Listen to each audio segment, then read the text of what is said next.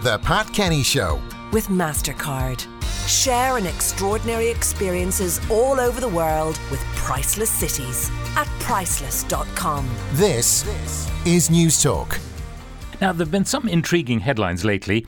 With swans getting a bad reputation, we've quickly forgotten those gorgeous cygnets that were making front page news a few weeks ago, turning instead to the news that a dog was killed by a swan in Bushy Park in Dublin. Now, to talk about this and the proposed canine controls is Pete Wedderburn, Pete the vet. Pete, good morning and welcome. Good morning. Now, a dog being killed by a swan. Unusual, I would think. Exceptionally rare. I've never heard of that before. It was a Cocker Spaniel too, so it was a sizable dog. And it was a very unfortunate set of circumstances that led to this. What it was that the dog was swimming in the water near a group of swans which were near a nest with cygnets in it. And it's the one time when animals get, I suppose, exceptionally protective and aggressive is when they're protecting their young. So what happened then was one of these big swans, obviously it went for the Cocker Spaniel, and the dog was in the water, and the bird had an advantage, and the dog didn't come out of the water. The dog died. So it's terribly, terribly sad for the owners. Sure. But just one of those random events, though. Yeah. I noticed, like in Kilbogga Park near me, there were 3 cygnets. Unfortunately, something got one of them. Perhaps the heron, who's been stalking them since they were tiny. Perhaps a dog, we don't know. But anytime I go near the bank, the swans, if they're with the cygnets, they make themselves big. Yes. And, to warn off any dog or any person even. And the thing is that there are many, many occasions when dogs do attack swans. In the Bray Harbour, there's swans there, and I've often had to help out swans who've suffered bite wounds from dogs. And so what birds like swans, they have almost like a communal memory where they learn to recognise certain predators. Yeah. So the swans in Bushy Park would have known that dogs as a group of animals represent a serious threat.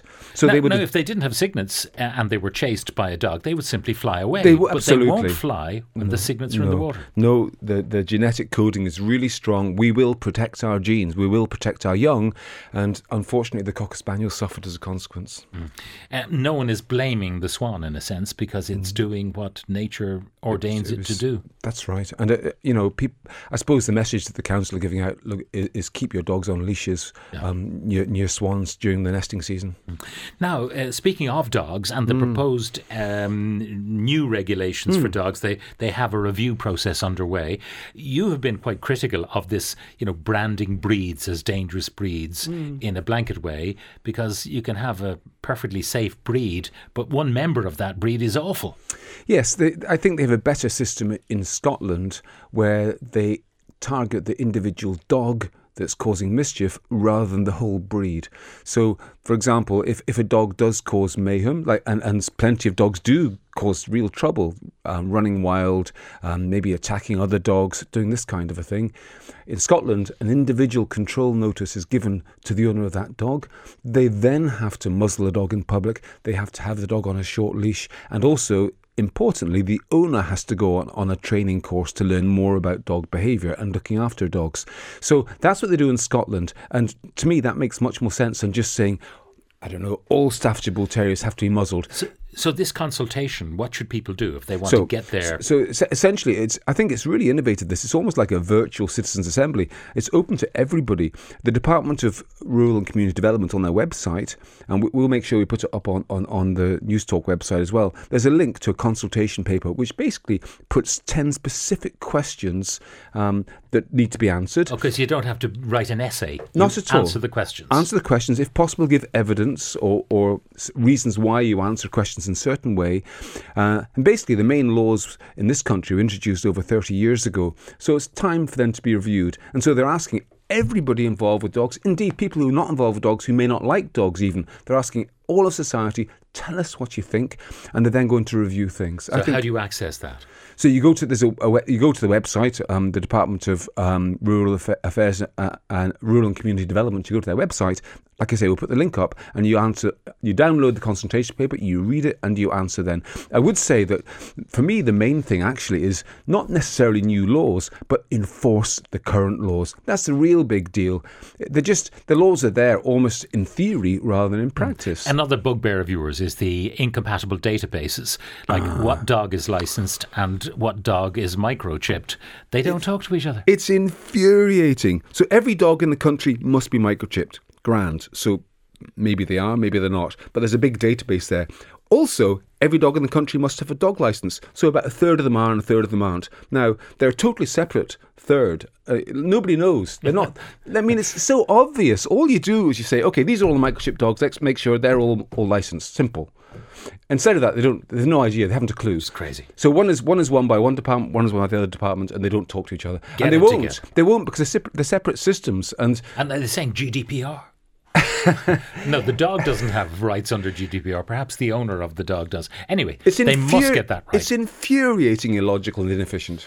OK, questions coming in. I have an 11-year-old Yorkie, pure breed, who's having accidents, loose faeces with blood every night, multiple times. We're up with him every night with him scratching or crying at the kitchen door. He eats chicken and rice freshly cooked, loves the Burns nuts for treats. He recently popped his knee, but he was treated for that a few weeks ago. These accidents are now regular occurrences, and it would appear he's not sleeping at night at all for the past 6 to 12 months. He just wants to be upstairs with us. I am also very concerned about him, as he is generally restless when we're watching TV at night. He wants to be on the sofa with us, but as soon as we lift him up, he wants to be back down. That's from Nicola. Listen, Nicola, he's got a serious medical problem that needs to be addressed there. He's not having accidents for any other reason. 11 years old, is that elderly for a Yorkie? No, it's older. They can live till 15, 16, 17. But he has a medical problem, something like colitis, where there's irritation of his lower bowel. The irritation means that he has urgency and he has to go. So it's not that he's having an accident, it's that it's basically a medical issue that needs to be treated. You need to go to your vet and explain, look, this is what my dog is doing, and your vet will say, well, we need to investigate this a little bit, and we have to give you some treatment for colitis or whatever it is exactly, and therefore we can go on from there. And the blood in the faeces, is that particularly... So if the lower bowel is irritated, then it moves more quickly than normal and you get diarrhoea. If it continues to be irritated, it's a bit like abrading your skin with a sharp object. Eventually it bleeds. And so what's happening is the lower bowel is bleeding into the faeces, into the diarrhoea, and then you've got the problem. So it's definitely a medical issue that needs medical treatment. A question about the breeds you were mentioning there, that it should be dog specific rather than breed specific. Are there any breeds that you just wouldn't have if you had a choice? Well, I could say possibly name a couple, but to be honest, they've tried to ban them in the UK and it just doesn't work, because how do you define a breed? It's the breed is in the eye of the beholder. There's legal arguments about is that a particular breed or not. So I think it's an impossible thing to do, and I think it's folly to start. It just doesn't work. I think you have to. That's where individual dog orders come in, because you can look at a dog, whatever breed it is, and say that dog is not being well controlled. That owner needs to get that dog under control and needs to learn how to do it properly. And if they don't do that, the dog will be taken off them. Do it on an individual basis rather than the whole bunch of breeds. Okay. Are you doing Facebook Live today? We are indeed. All right. So go to facebook.com/Newstalk FM, and Pete the vet will be there to take your questions.